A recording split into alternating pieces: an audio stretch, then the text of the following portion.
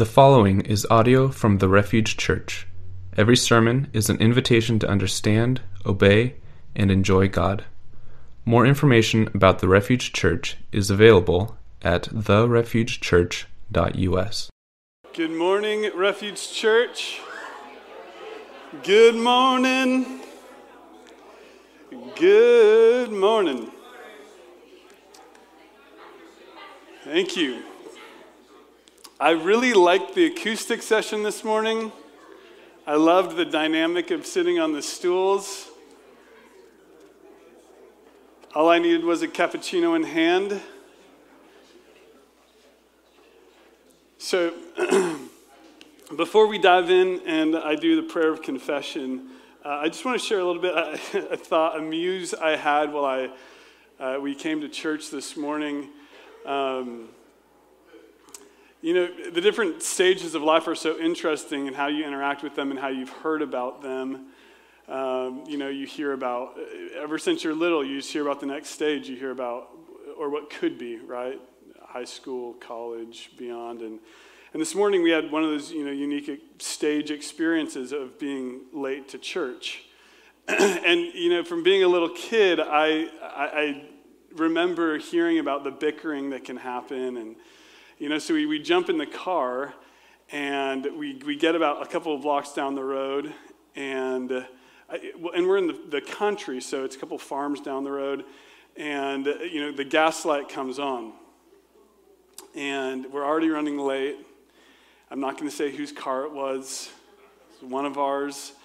And all these memories of stories I've heard in sermons of people fighting on the way to church, and I just chose we're not going to fight about this.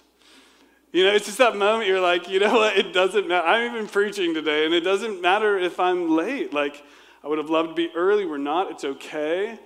And as I thought about that, I thought, man, how much I want us to be a church where you could, even if you have kids or something's going on, you can show up for 10 minutes of it, and you're like, man, I can get my family time.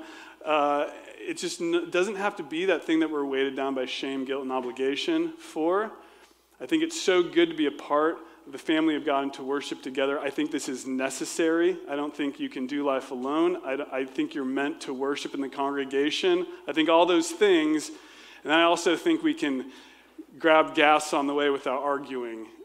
So I want to offer that to you guys. There's such a culture, and in some ways we have to break, of it being about appearance to being about us meeting with God and eager for that. So, amen? Amen. With that context, let me read our prayer of confession this morning. Will you pray with me? Dear God, apart from you, I'm afraid to admit my powerlessness. I feel sometimes like a small boat lurching on a mighty wave. But hearing the promises of Jesus, I find my confidence growing to face my fear and my powerlessness. Help me think more of you and less of me, to not look back over my shoulder, but instead look into your eyes and hear your voice. I'm so used to eating the scraps that the world gives that I don't know how to enjoy the feast of your word and your presence. Thank you for your patience with me and for always being ready and excited when I come to you. In Jesus' name I pray, amen. I just want to give you a little time for you to meditate on that prayer or give your own prayer of confession, and then we'll enter the word together.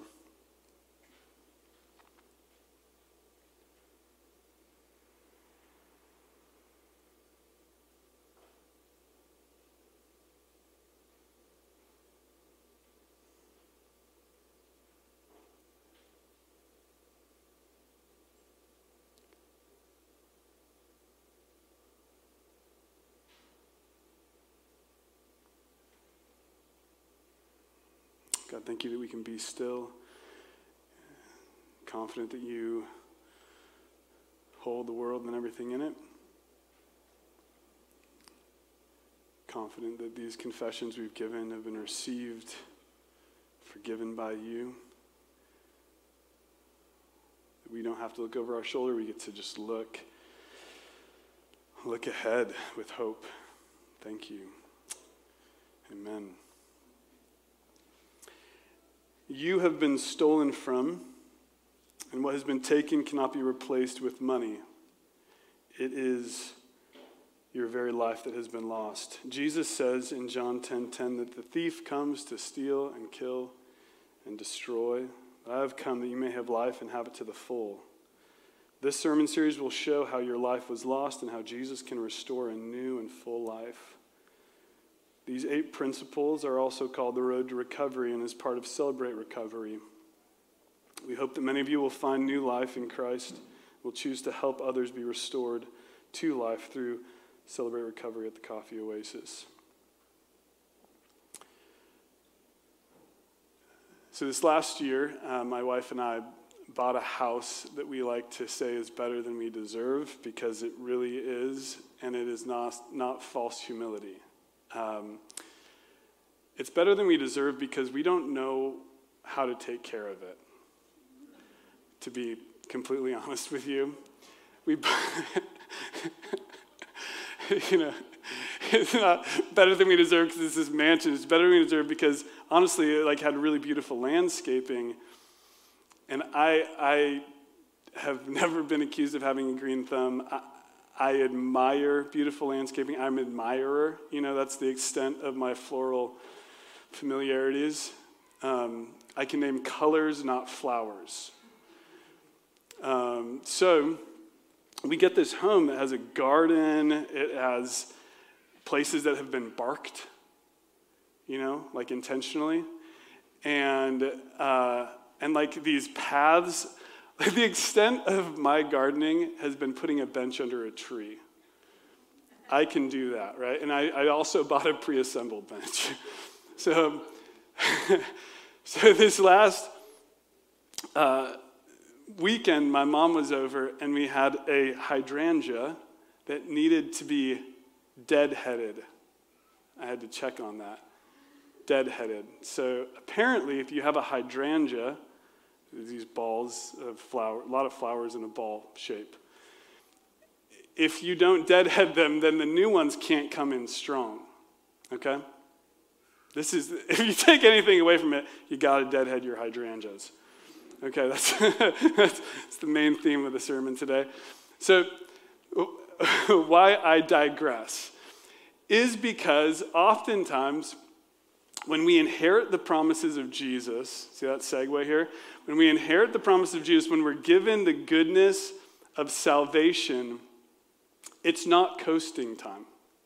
Oftentimes, it's great. I feel free in Jesus. I've been forgiven. The promises are mine. Everything's yes and amen in Jesus. And then we're like, good. I'm a Christian, right? And then you end up in a situation where your hydrangeas, your spiritual hydrangeas, are just hanging on the bush. I know. It's a stretch, guys. Work with me here. The principle we're at today, principle number 7, as humorous as this is the principle of how do we keep going? How do we keep growing when we have inherited such incredible promises? When we've worked our way through very difficult principles.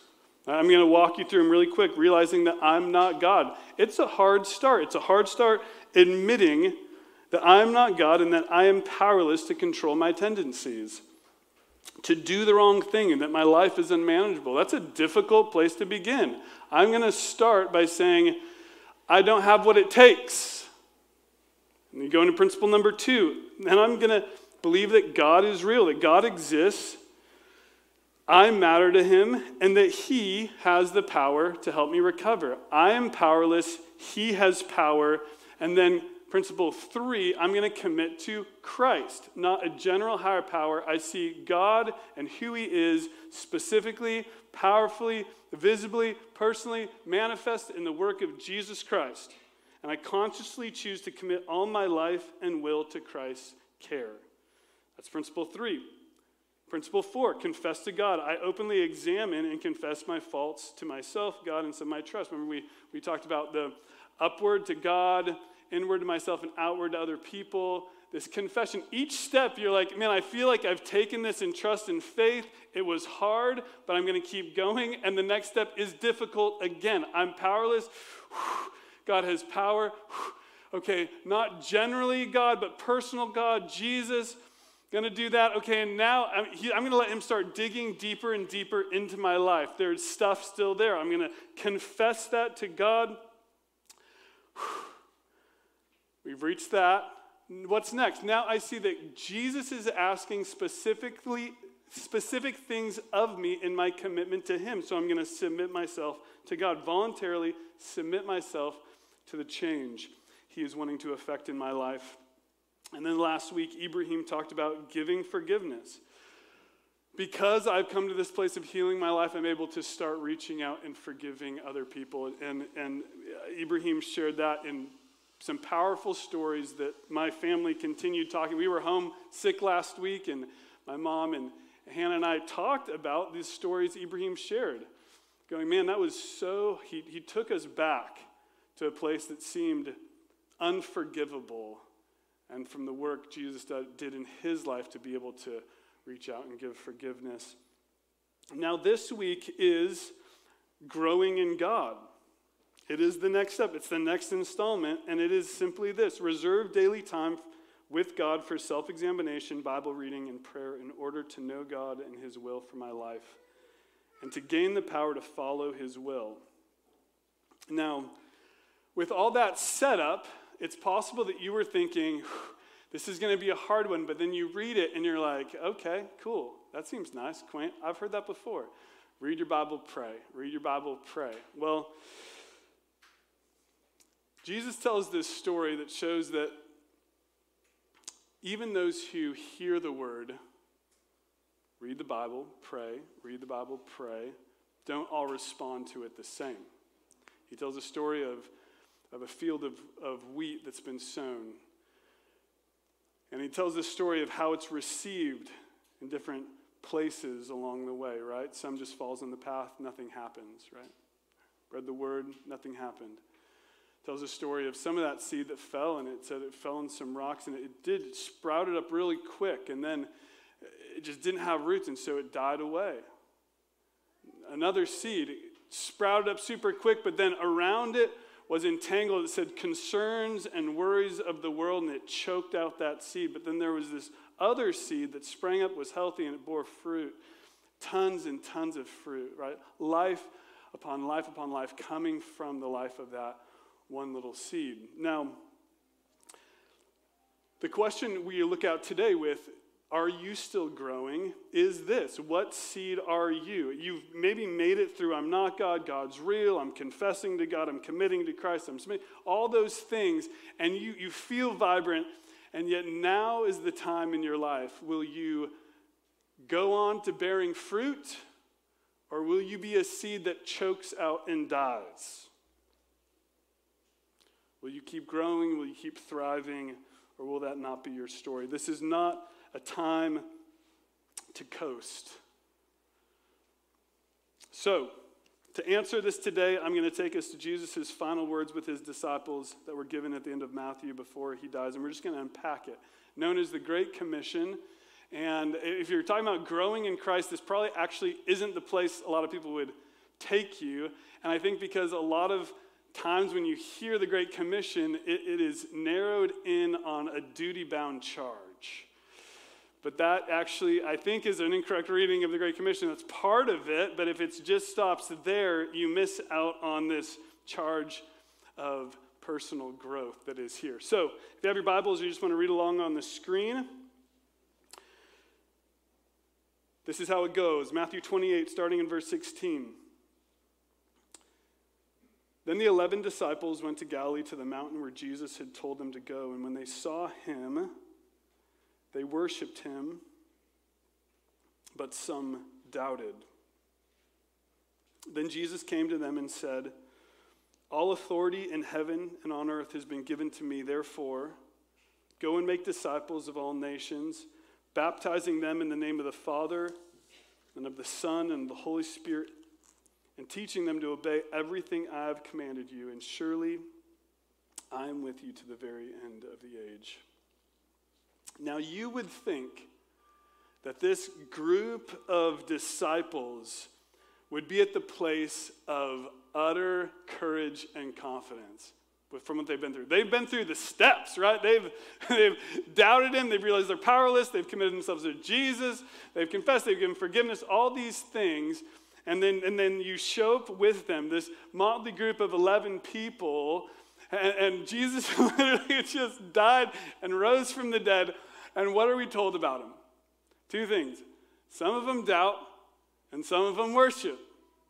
This place you think they'd just be ready to charge into the world and do whatever. And yet some are still wrestling with doubt. That means you can stand in the presence of the resurrected Jesus. You can feel his wounds. You can be there with him, and you can be filled with doubt. That means there should be a lot of grace to other people who doubt, right? Because they are there, and they are wrestling with, is this real? Isn't that wild? And then they receive this charge from Jesus. And before we get into unpacking this, I want to, I just feel like I have to say that if you've heard this preached on a lot of times, I hope you just kind of reserve your judgment till the end of my sermon, because I have found myself, and I've seen a lot of people be exhausted when they hear the words Great Commission. Right? Exhausted. They're tired of hearing preachers tell them, oh, go, more, move, right? And it's like this, like, as if it's almost like a whip that's getting held in the hands of a preacher, like, oh, you're not going? You're not doing more? Now, that's if you start after where Jesus starts. That's not where the Great Commission starts. This section, the Great Commission, I want to kind of, instead of thinking about the Great Commission, I just want you to think of it this way, and it sounds kitschy, but it's okay. The 3 P's of the Christian life. The power of Jesus, that's the first one. The power of Jesus. And we're just going to stick there, because that's just where it begins. The power of Jesus. All authority on heaven and earth has been given to me. Some doubted, some worship, and what does he say to them? All power has been given to me. This is where it starts. Principle 1 started where? I am powerless. And so Jesus comes and he says, this is a great place for you to begin. You realizing that you're not God. You realizing and admitting you are powerless. And that leaving you in an incredibly awkward position. Right? Because if you don't start with all power being Jesus's and you move into go make disciples, you're setting yourself up for what? Burnout. That's where we usually start. We usually start feeling like, man, if I was literally, when I was writing this sermon, I was thinking like, what's an image of the most powerless thing? And I just thought of this little boat just getting wrapped up in a huge wave, right? Like if that's you, that's bad. Right? But that's what it feels like. If you start with go make disciples of all nations, you're like, I guess we're going to try, And that's what it feels like. But that's not where it starts. It starts with Jesus saying all authority on heaven and earth has been given me. So I am powerless, but there is a God and his name is Jesus. And even better news, Jesus used all of his power to rescue powerless you. He has redeemed you, forgiven you, he's freed you. And now you have the ability to live a profoundly courageous and powerful life because you are what? You're his. You're part of the family of the ultimately powerful God, Jesus. This is Jesus' last words to all those who are doubting. All authority has been given to me. Therefore, go. We start with the authority of Jesus. The Christian life doesn't make sense any other way. Christians are people that live in and under the authority of Jesus. You are not meant to just take it from here. Ephesians 1:18-23, Paul gives this prayer to this church that probably feels sometimes like a dinghy in the middle of a big wave, the church of Ephesus. And he says this, I pray that the eyes of your heart may be enlightened in order that you may know the hope to which he has called you, the riches, his glorious inheritance for his holy people, and his incomparably great power for those who believe. That's what his prayer is for these people. That power is the same as the mighty strength he exerted when he raised Christ from the dead and seated him at the right hand in the heavens, far above all rule and authority, power and dominion, every name that is evoked, not only in the present age, but the age to come. All things God placed under Jesus' feet and appointed him head over everything for the church, which is his body, the fullness of him who fills all things in every way. That is the identity of the church. That Jesus is incomparably great and powerful, and that you are what? You're not full of yourself. You are the fullness of him who fills all things in every way. That's the church. And I feel like that dad who's like looking at Elliot, I'm like, this is you, and he's like, rah, right? Because we don't feel that way. We feel small and we feel powerless, and we are, but we have a powerful head. We have a powerful Savior, Jesus. At no moment will you be able to stand on your alone. That is always bad as a Christian. All authority on heaven and earth has been given to me. So how do we live in that power? And this does take us to principle 7 that simply talks about reading of the word and prayer. Now, we're going to move a little further on in this to where it says, teaching them to obey everything that I commanded you. And I'm not just leaving a part out in the middle. I'm just taking us to the place that principle 7 takes us. And when he says, teach them to obey everything that I commanded you, this is our marching orders ultimately come to the second P, which is the promises of God, the promises of Jesus. This is what we hold on to, and this is what we speak and share with other people. And surprisingly, the promises of God, according to the Bible, are not burdensome. Hallelujah! I deep dived into YouTube for a minute last night, and I watched this whole TED Talk on someone coming out of a cult, right? Okay, now, you hear these situations, and it was called an evangelical cult, right? So you hear these people are using the Bible, right, in this cult, and you listen to it, and it is burdensome commands, right? That's my connection here. Don't worry. Stop thinking about cults now, right?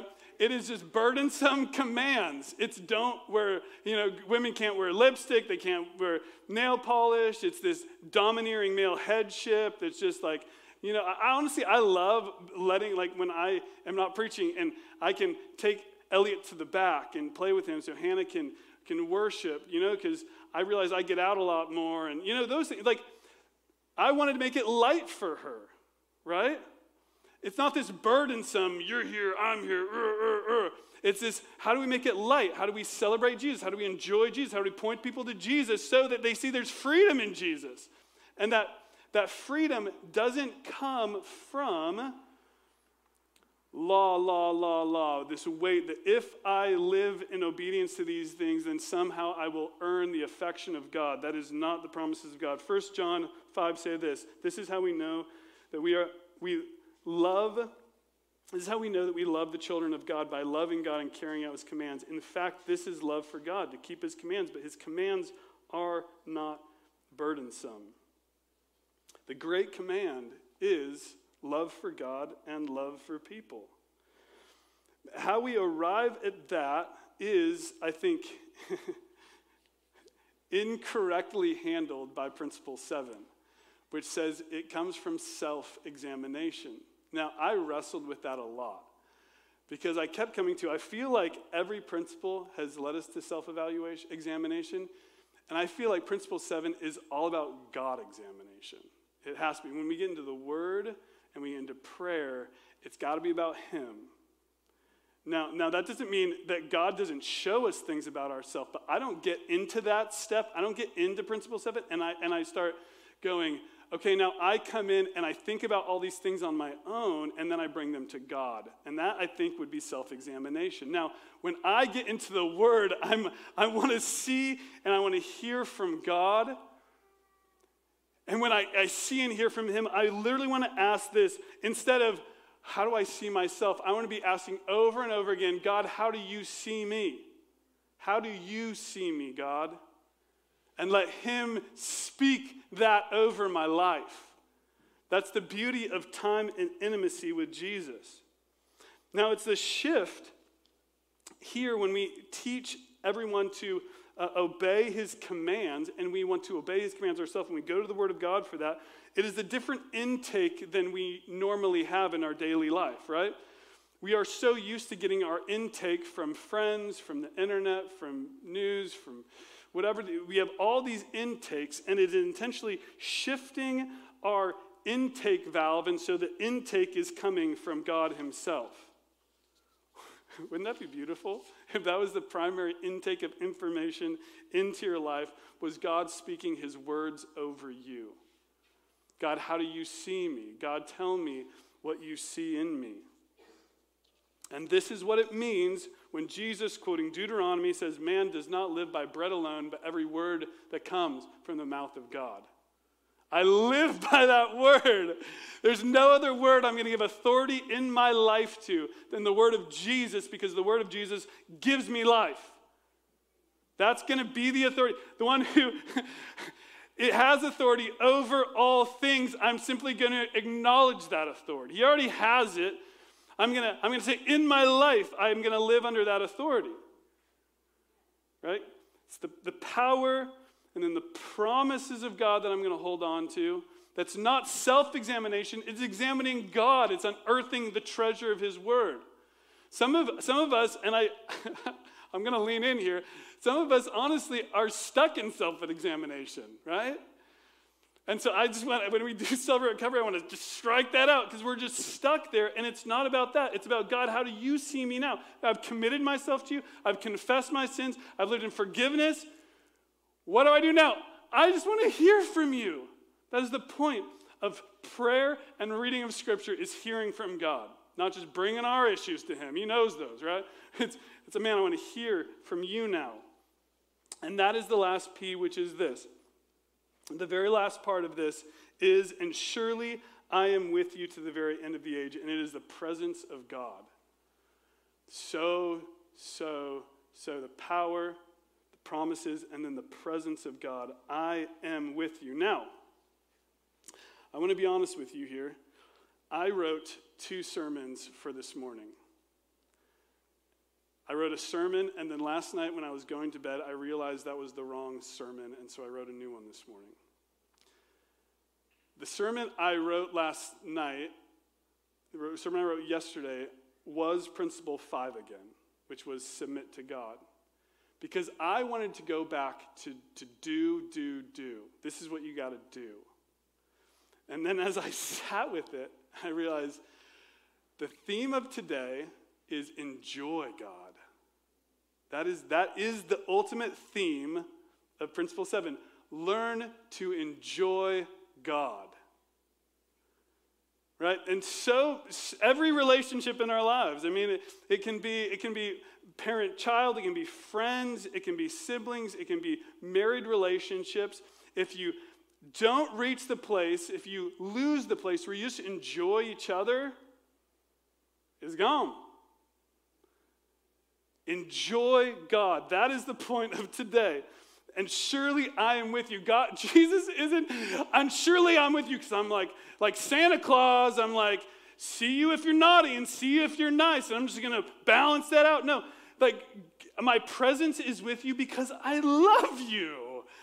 Because I want to be with you. I want you to enjoy me, and I enjoy you. I'm excited when you show up.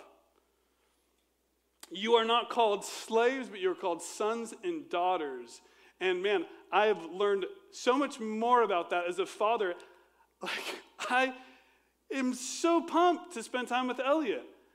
And so we have a God that we get to call Father, because He is so pumped to spend time with us. That's Principle 7. Grow in Christ. Grow the relationship. I've been really helped in this by the book Desiring God by John Piper. And it's all in the title there, Desire God. We can desire God because God also desires us. He says this, the pursuit of joy in God is not optional. The pursuit of joy in God is not optional. It is not an extra that a person might grow into after they come to faith. It is not simply a way to enhance your walk with God. Until your heart has hit upon this pursuit, your faith cannot please God. It is not saving faith. Saving faith is the confidence that if you sell all you have and forsake all sinful pleasures, the hidden treasure of holy joy will satisfy your deepest desires. Saving faith is the heartfelt conviction not only that Christ is reliable to save, but he is also desirable. And that's so good. It's not just that Christ is reliable to save us, but he is the one our hearts have longed for. Amen. That's why we want to spend time with him, because it's good. It is good to be with God. It is good, and he is excited for you to show up to spend time with him. God is not just good, he is the best of all possible options, which leads the psalmist to say things like, as the deer pants for streams of water, so my soul pants for my God. My soul thirsts for God, for the living God. Where can I go and meet with God? That was Psalm 42, and then later in Psalm 84. And for many of you, these are very familiar. He says, how lovely is your dwelling place, O Lord Almighty. My soul yearns and even faints for the courts of the Lord. My heart and flesh cry out for the living God. Even the sparrow has found a home and the swallow a nest for herself, where she may have her young, a place near your altar, Lord Almighty. Blessed are those who dwell in your house, for they are ever praising you. That's the heart of this. This is that God isn't just the one we begrudgingly serve. He's the one we delight in, and the one who delights in us. Do you have this kind of longing in your life? Have you deeply enjoyed the presence of God lately, or has it become an obligation to you? Now, I can see how 1 through 6 can be hard. Principle 7 is just meant to be good. Spend time with God. Enjoy him.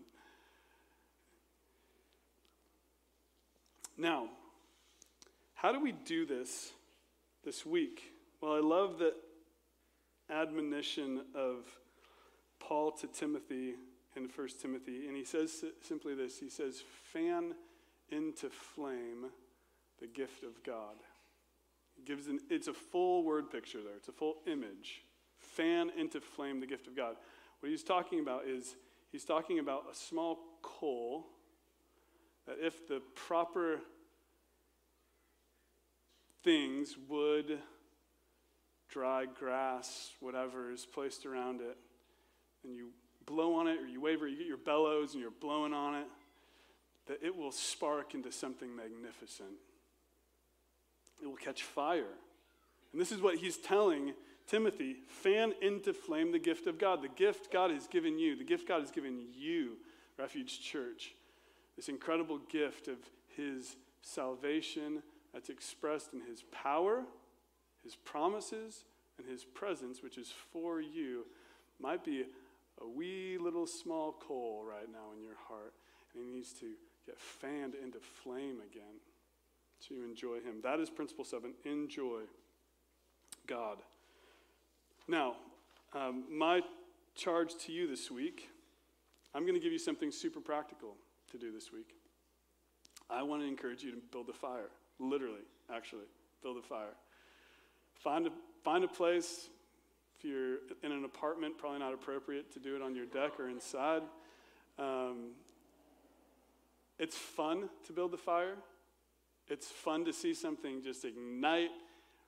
Bring enough wood that you can keep it burning for a while, and spend time enjoying God. Obviously, there's other ways to do this. I was telling Tom when I came in, we have these kind of bay windows in our bedroom, and you can look out on the yard, and there's this bathtub that's really big and we don't really use. And I just sat in the bathtub, it was fully clothed, just sitting there, just looking out these bay windows this morning, just spending time with Jesus. This is a great spot. We've actually talked about ripping out the bathtub because we never use it and just putting chairs there because this is this amazing place just to look, right? And just be present, be still, and know He is God. So I want to invite you to do that. Enjoy God this week. Go after Him. Pray with the psalmist, how lovely is your dwelling place. My soul yearns and even faints for God. Pray with me. Dear God, apart from you, I am afraid to admit my powerlessness. I feel like a small boat lurching in a mighty wave. But hearing the promises of Jesus, I find myself confident to face my fear and my powerlessness. Help me think more of you and less of me, to not look back over my shoulder, but instead look into your eyes and hear your voice. I'm so used to eating the scraps the world gives that I don't know how to enjoy the feast of your word and presence. Thank you for your patience with me and always being ready and excited when I come to you. As we keep singing, I want to invite all of you to share in the Lord's Supper, remembering that Jesus was betrayed. He ultimately gave his life and he broke the bread. This is my body broken for you. He offered the cup and he said, this is a new covenant in my blood. And it always just feels good, like sealing the deal again, right? I mean, Jesus did it. We enjoy it. It's reminding ourselves what he has done for us. And while you hold it, while you rest with it there in the presence of God, I do encourage you to think about those things. Think about his promises. Think about his presence. Think about his power. All that's yours in Christ.